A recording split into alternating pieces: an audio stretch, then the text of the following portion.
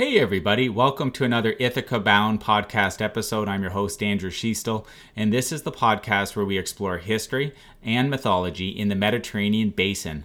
I'm joined today with Dr. Zsósa Archibald for a conversation about how commerce functioned in the northern Aegean in the ancient period. So the Aegean Sea, which is in the Eastern Mediterranean, that is predominantly surrounded by modern-day Greece and Turkey. So if we go to the northern part of that sea and the accompanying land, that region, today we're going to talk more about how commerce in the ancient period functioned. Dr. Archibald is Senior Lecturer Archaeology, Classics and Egyptology at University of Liverpool, where she has taught ancient history and archaeology for over 20 years.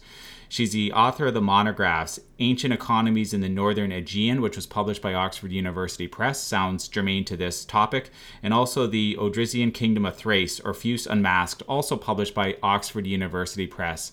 Welcome to the call, Zsósa. Hello, Andrew. It's a pleasure to be here. So, we're talking today about commerce in ancient Northern Aegean, so that the region there. Can you describe for listeners, so that we're all on the same page from a geography and a time perspective, can you describe the region that we're speaking about? And then when scholars mention ancient, what time frame that is? Yes, of course.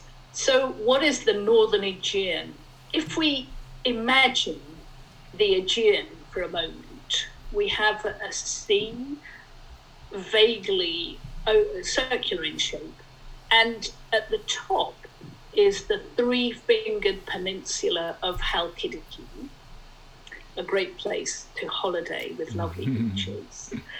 And to the east of that three-fingered peninsula, there is a long bit of coastline without very much interruption, but with a couple of two big river valleys, the Strymon estuary and the Hebros estuary. And the Strymon estuary is in a very marshy terrain, and nearly opposite the estuary is the big island of Thassos. Mm-hmm. And then when we move eastwards, in the direction of the modern Turkish border, there is the estuary of the Hebros. This is the River Marita in Bulgaria. And then the Straits of the Hellespont with the Narrows as far as Istanbul and the Black Sea. So that's the coastline of the Northern Aegean. But in practice, that coastline has a hinterland. And the hinterland includes the Thamaic Gulf, which is the big gulf on which Thessaloniki stands today. And this is a big gulf of the sea which has changed a lot over the centuries. And today it's quite a big gulf. But it used to be much, much, much bigger. And that means 4,000 years ago, it was much bigger. And it gradually became silted up by the sands and silts brought down by four big rivers coming into the Thamaic Gulf. So the Thamaic Gulf is a very important part on the west of the Northern Aegean. And this was, in fact, the most popular place to live in the Neolithic of northern Greece. The Thamaic Gulf was a sort of magnet that attracted a lot of settlement. And the whole coastline is ringed by big mounds, settlement mounds called tumbas. And these were occupied very often from the Neolithic as far as the Late Bronze Age, and some of them for much longer than that. So the Thamaic Gulf is a really important part of the North Aegean, as well as that three-fingered peninsula, and all the land as far as Istanbul. And for the conversation, so that we put some parameters on it today, what when we're referencing ancient, what time frame do we want to talk about? Well, we could be going right back into the Neolithic in the 5th and 6th millennium BC, but for practical purposes, I think we're mainly going to be speaking about the 1st millennium BC, the period from around 1000 to the early centuries AD, when the Romans occupied much of this area. Okay, so in that 1st millennium BC, what were the main economic hubs in that region that you've already laid out very nicely for everyone? Well, we tend to think of the coastline as being the principal epicenter of trade, because much trade was maritime trade, bulk transports coming by ship to a suitable harbour in the North Aegean. But the North Aegean doesn't have very many good harbours along that straight bit of coastline. So most of the good harbours are either in the Thermaic Gulf, that's close to where modern Thessaloniki is, and the modern city has inherited many of the characteristics of these ancient sites, and on the estuaries of these big rivers. So the really important places for trade included these big river estuaries, and on the Strymon it was Amphipolis, the big city from the 5th and 4th centuries BC and onwards. And further along the coast, there was Abdera and Neapolis, and then Ainos on the estuary of the Hebros, just inside the Turkish border, and then further up the cities along the straits between the Aegean and the Black Sea, and particularly Byzantium, which is modern Istanbul. So those are the principal hubs, but between them there are all kinds of other places, some of them inland places, that were also important centres of exchange. And these are really known by their modern names rather than their ancient names, except for those that became Roman cities. So inland we had Kypsela along the river Hebros, and further inland there is Philippopolis, or the modern Bulgarian city of Plovdiv, and sites along the Tonsos, the big tributary of the Hebros, such as Kabyle. And then later on you have a configuration of cities between those two. The place that I've really been exploring for the best part of 20 years is a site called Pistiros, which is a little bit further west from Philippopolis, and it's a river port. It's one of the most exciting discoveries of the last 50 years, because it's inland, and it's a huge city, and it has traces of extraordinary exchanges, very large quantities of transport amphorae, and all kinds of other interesting artifacts. And when did the Romans begin to control this area? That's a very interesting question, because we have a sort of progressive step expansion of the Romans.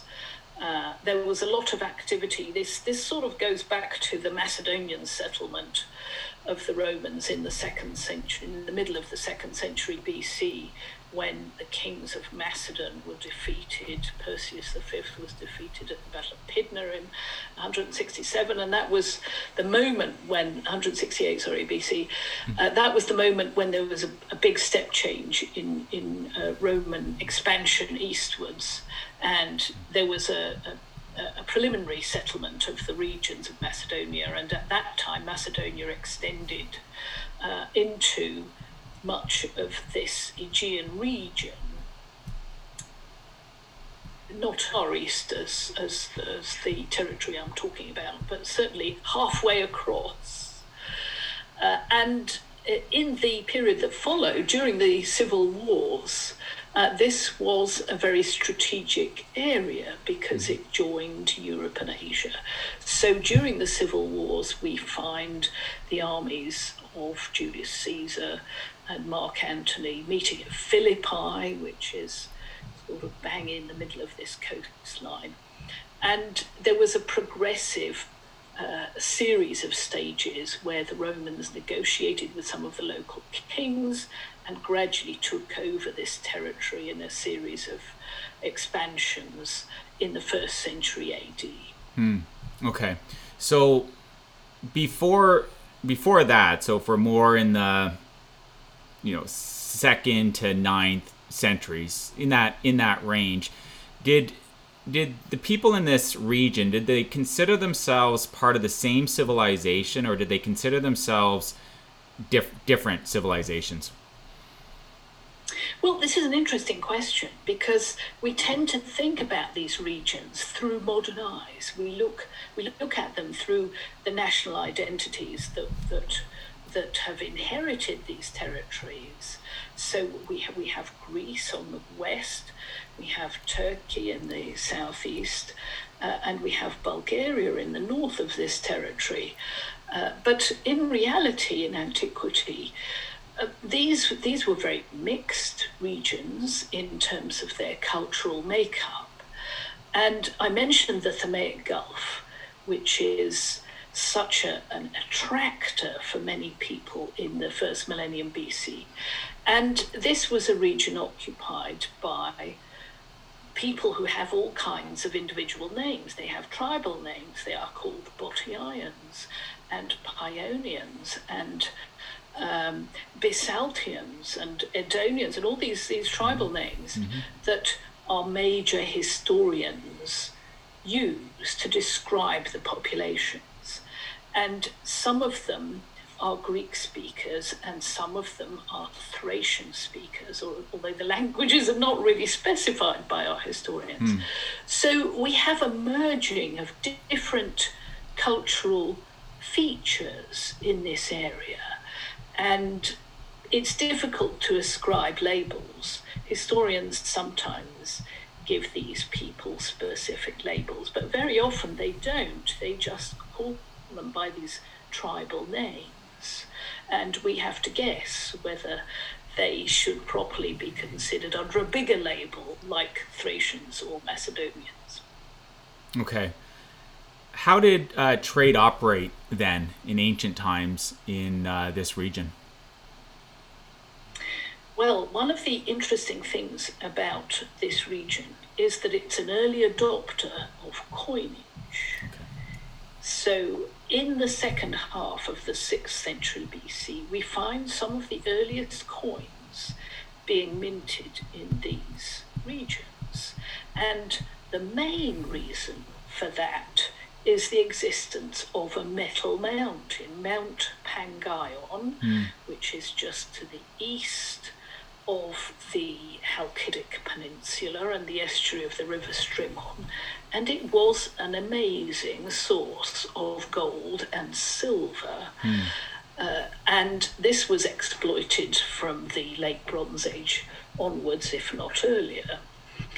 But in the 1st millennium, we find that the mines that were operated by the local tribesmen began to be an attractive magnet for all sorts of other people. But to begin with, it was the local communities, the Edonians and the Bisaltians and their neighbours, who were mining the gold and silver. And they were also producers of iron and copper. So there's a great deal of mining innovation going on along this coastline, but also further into the Rhodope Mountains, where you have other mines, gold mines and silver mines. So there is a precocious production of various metals, precious metals, but also base metals. And the base metals are not unimportant here, because we're looking at a region that also has quite a lot of early iron working. Some of the earliest iron that we know of, iron comes from Macedonia, from Vardarovca, first excavated in the early 20th century.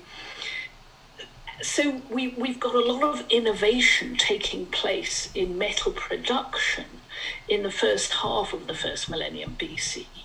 And the production of coined money is an outcome of that interest, that early interest in metals. And the coinage is really a sort of offshoot of the production of bullion, silver bullion, gold bullion, and other forms of metal bars, iron bars. Iron bars were used as a form of exchange, and we find them as dedications in a little sanctuary of Apollo along the coast at a place which is today called Messinvria.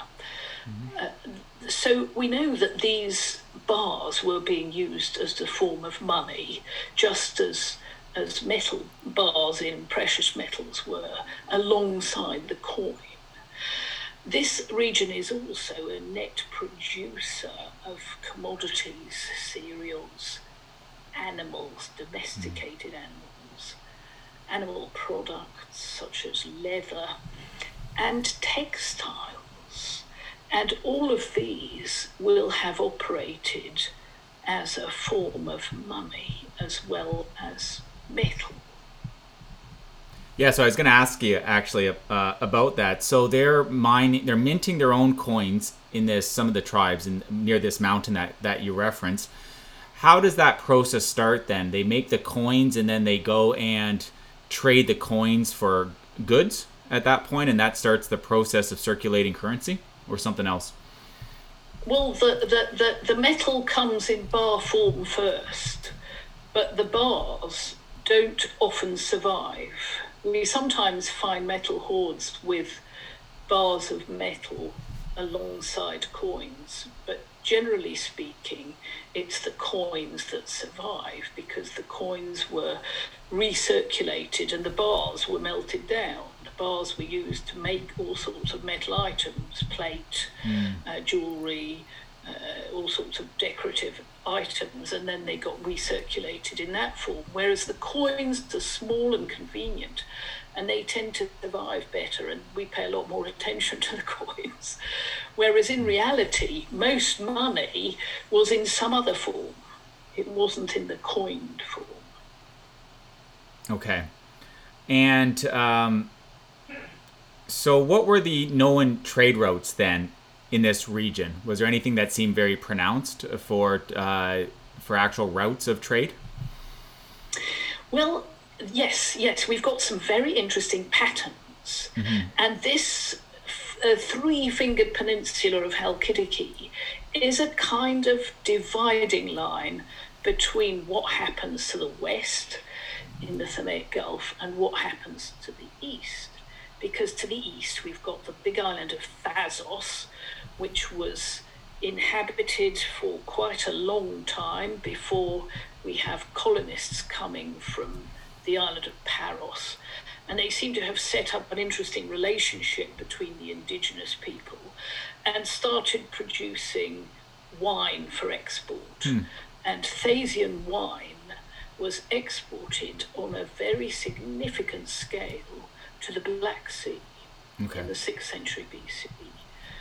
Massive quantities of this wine were exported into the Black Sea, particularly the northern and western coasts of the Black Sea, and also inland.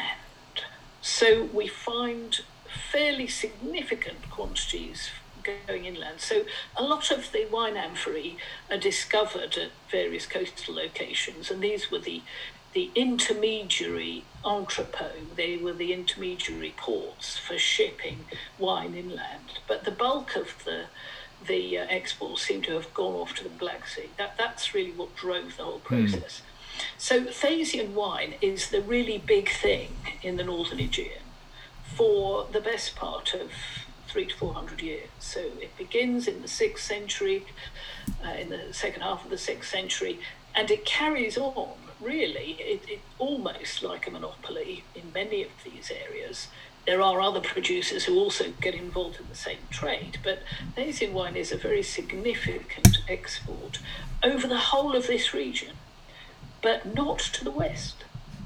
So something completely different is going on west of the island of Thasos. Okay. And this is partly because in Halkidiki you also have wine being produced, and we have jars from Mendi in the western finger of Halkidiki, and that wine is circulating westwards into the Thamesig Gulf, and also eastwards and elsewhere. So it's a competitor to Thasian Amphoe. Now, I've completely ignored the fact that before this massive export from Thasos and Mendi began, there was already wine being shipped around the North Aegean, perhaps also olive oil, from a number of centres in the Thamesig Gulf. So they are the kind of predecessor of what we find. And then we find the big bulk exports of Thasian and Mendean wine following on from that. So these are very distinct patterns that are visible in terms of archaeological residues, the containers. But we also have all kinds of other commodity exchanges which are less visible. And these we know about from various associated artifacts. Mm-hmm. So the production of textiles is something that we can document mainly from loom weights in the production centres. Loom weights, sorry? Yes, Zocha? Weights. Okay. So the loom weights illustrate different types of textile, okay, because the weights are designed for a particular weight of thread. So the heavier weights are designed for wool production, and the lighter ones for other textiles, perhaps linen, and lighter fibres and brocades. Mm. And these loom weights represent a very significant export in the whole of the region that we're looking at. So going back to the Thracian wine as an example, so wine is being exported from this region up to the Black Sea area. Do you have any sense of what was being exchanged for that wine? Yes. Well, we know that cereals were a very significant import into the Aegean from the northern Aegean. There's a lot of documentation that shows cereals are the big exchange item that's coming in exchange for wine. But we ought also to be thinking about animal products. And animal products are a very significant export from the region of southeastern Europe. What central Greece didn't have was large quantities of domesticants. When it comes to big festivals, you have a big festival in Athens, you have hecatombs, you have a demand for very large numbers of animals. And the problem for the civic magistrates is, well, where are we going to get them from? You can get your visitors to bring their own animals, and we know that in many cases the Athenians required their allies to bring a cow and a panoply. This is what we have documented on inscriptions. Bring your dinner with you, bring a cow, as well as a suit of armour to put on display. And that's great, but it's only going to satisfy part of the demand. So the rest of the demand has to be satisfied from other sources. And that we don't know enough about how that demand was satisfied, but certainly we know from the historian Polybius that there were cows coming into the Aegean from the Black Sea region and from the big exporting centres, not just Byzantium, but also probably its neighbouring cities, places like Selymbria, and from the Chersonese. These were probably the exit points for cattle and sheep from the hinterland. Were these people known to be mariners? Did they do a lot of trade via boat? Well, most of the mariners were the owners of ships, and we're mainly talking about Greek ship owners from the islands and from the big naval communities. So we have from late 5th and 4th century forensic speeches, we know quite a lot about who the merchants were and who the ship's captains were. So somebody had to put up the money for a commodity transport and find a suitable captain with a ship, and then secure the transport and then make sure it comes back so that you get the return on your investment.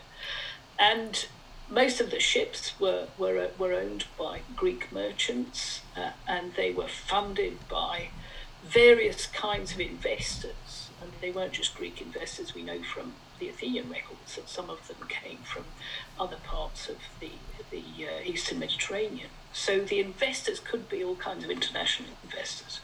But the ship's captains and the crews seem mainly to have been Greeks. But of course, some of the crewmen could have come from anywhere, particularly if they were slaves, or if they came from an enslaved background. They could have come from all sorts of places. We don't know anything about who actually manned boats. And we don't know very much about who the reciprocating merchants were. We know quite a lot about the Greek speakers. But once you start going inland, then there's a question of, well, who are the merchants coming from the reciprocating centres, the centres that are exporting the animals or the textiles or the cereals? You know, they have merchants too. We know less about them because they sometimes appear on contract documents, but really there isn't very much in the form of written evidence. And did you get a sense in your research that there was more owners of boats, so owning and using boats was more prevalent more south in what would be modern day Greece versus the northern Aegean region, more like the Athens, the Cyclades Islands? Well, I think we have quite a lot of traffic coming from the southern Aegean, but that's the traffic that we know about from as I said, forensic speeches or from some of the contracts. But there were also ship's captains and mariners from these northern areas. And some of the lead tablets suggest that the various middlemen who the southern Aegean captains and investors were dealing with were local people, and some of them were also ship's captains. So there is a network of other maritime people involved in these various exchanges who are locals, and they are important because they know the local markets, they know the local producers, they're trustworthy, and therefore if you happen to be an investor or a captain from the southern Aegean, you need to have somebody you can trust and do business with in the north. So you need to have reciprocal individuals. Do you get a sense of what was commonly being imported via boats from the south to the northern Aegean? Yes, it's a little bit more problematic. We sort of make assumptions about things like Athenian decorated or plain pottery, which it travels well and is widely distributed. We know a little bit about oil being exported from various centres in the central and southern Aegean northwards. Like olive oil? Olive oil is limited in its originating centres from a climatic point of view. North of the immediate coast of the North Aegean, you don't really have olive production on any scale. And certainly in antiquity, there wasn't a lot of olive production going on there. So olive oil is definitely moving north. Okay. What do we know about contracts? Do we know anything about how they established formal relationships with each other in ancient times?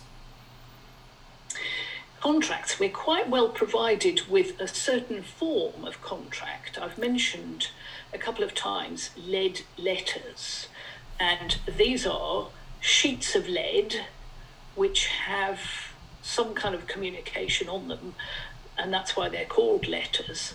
And sometimes they're rolled up or folded over, and typically they contain a contract between two individuals who want to exchange some sort of commodity.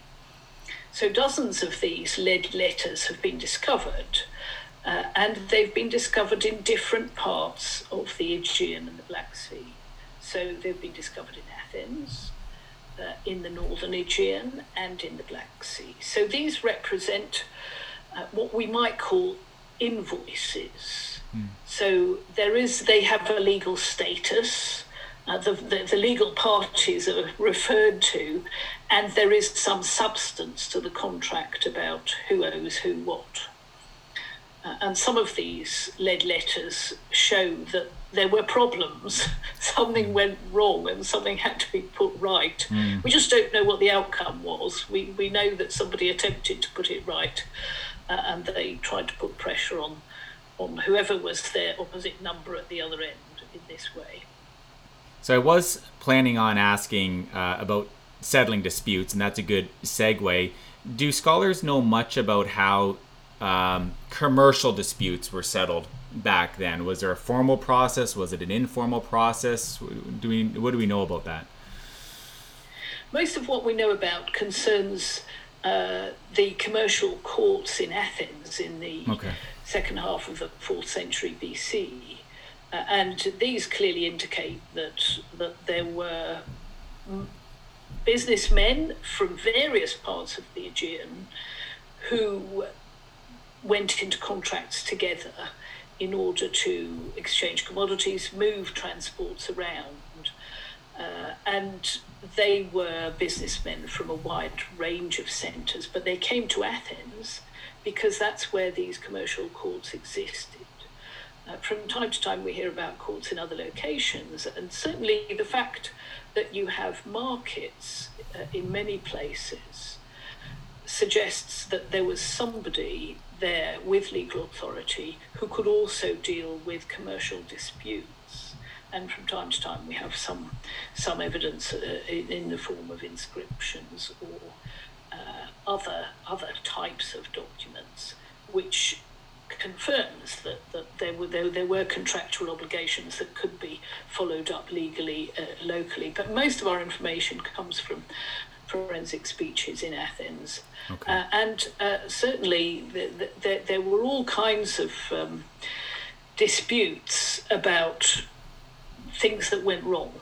So sometimes it was about a claimant who felt that he'd been wronged by his contractor, either in terms of the commodities not arriving, or more often it's about problems with a particular transport or with the lending of money, because of course lending people money is a risky business, and so we get all kinds of disputes about who lent whom what monies and whether or not they were returned and how. So we have a certain amount of information about these kinds of contracts, but probably the best evidence of contracts working is the fact that we have a lot of commodities that are exchanged on a regular basis. And regular may mean once a year or once every 6 months, or it may be once a month or perhaps more often, depending on what the commodities were. What, in terms of contracts, so if there's two parties creating some kind of contract, let's say it's on the lead letters, there had to have been communication and language involved. Was there a common language in the region in ancient times, or were there some prominent languages that were used in the region? Well, the dominant language is Greek, but it is not the only language. We have contractual documents in bilingual form in the Western Mediterranean, where Phoenician is one of the languages and Greek may be one of the other language. So Greek is a very dominant language for contracts. And this is, I think, because there was a relationship between the development of texts and the use of Greek for writing. And this developed a path dependency for the use of Greek in international contractual situations. It was the easiest way to draw up a contract because there were precedents. Precedents seem to have come pretty early in the 8th century. Very soon after the first texts appear, we have evidence of some kind of contractual exchanges which involve the Greek language. So there does seem to be a relationship between the development of contracts in the Aegean and northwards, as well as westwards into the Western Mediterranean, where Greek really is driving this process. Although in the Western Mediterranean, it isn't the only one. Okay, so and Punic is the other language in the Western Mediterranean where you have an equivalent status. You have you may get parallel texts. Okay. You've been a professor of archaeology, classics, and Egyptology for a couple decades now, and you started your career before that, I'm sure, as well. What had you go down this path of as a career? I have to be honest with you, I didn't really plan it that way. Okay. I didn't have a great plan to be a professor of archaeology. What I did want to do was to discover things. I had, when I was about 9 years old, I had a dream about discovering an underwater city. And I think that was one of the things that just sort of fired my imagination. Yeah. But I've always been excited by discovery, and the business of actually physically discovering things has always been a great motivator. And it's one of the things that has made me go out and do stuff in the field, as well as enjoying library research. It's that business about discovery, making things happen, making exciting projects happen.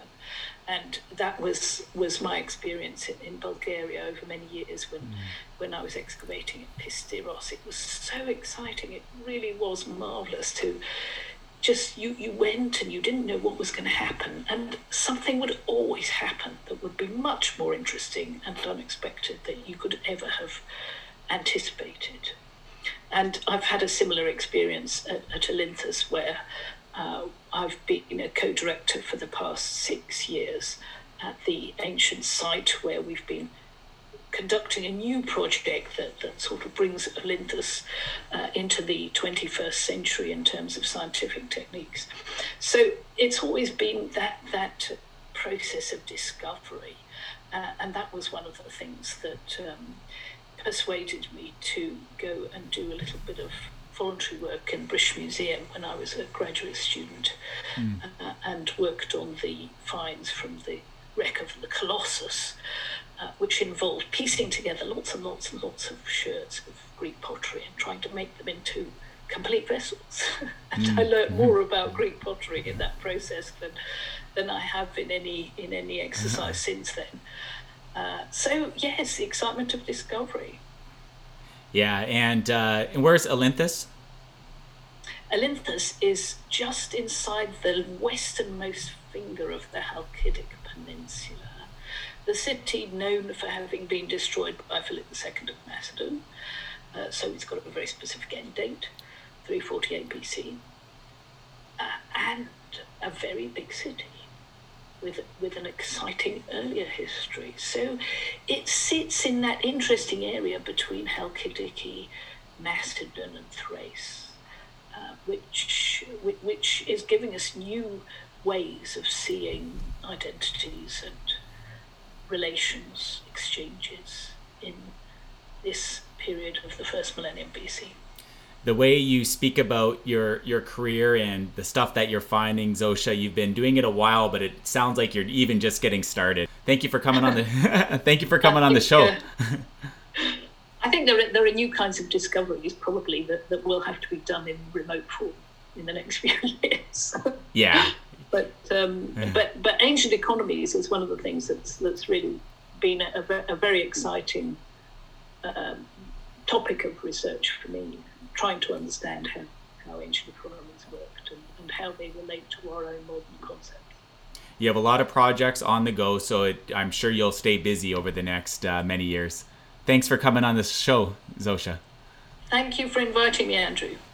For everyone listening, if you'd like to pick up either of Dr. Archibald's monographs, Ancient Economies in the Northern Aegean and the Odrysian Kingdom of Thrace, or Fuse Unmasked, I'll drop links to both those books in the show notes on the ithacabound.com's associated subpage to this episode.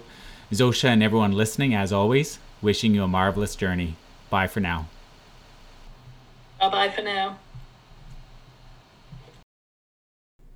Hey again. If you enjoyed today's episode, please subscribe to the podcast, and I wish you a bountiful rest of your day. Bye for now.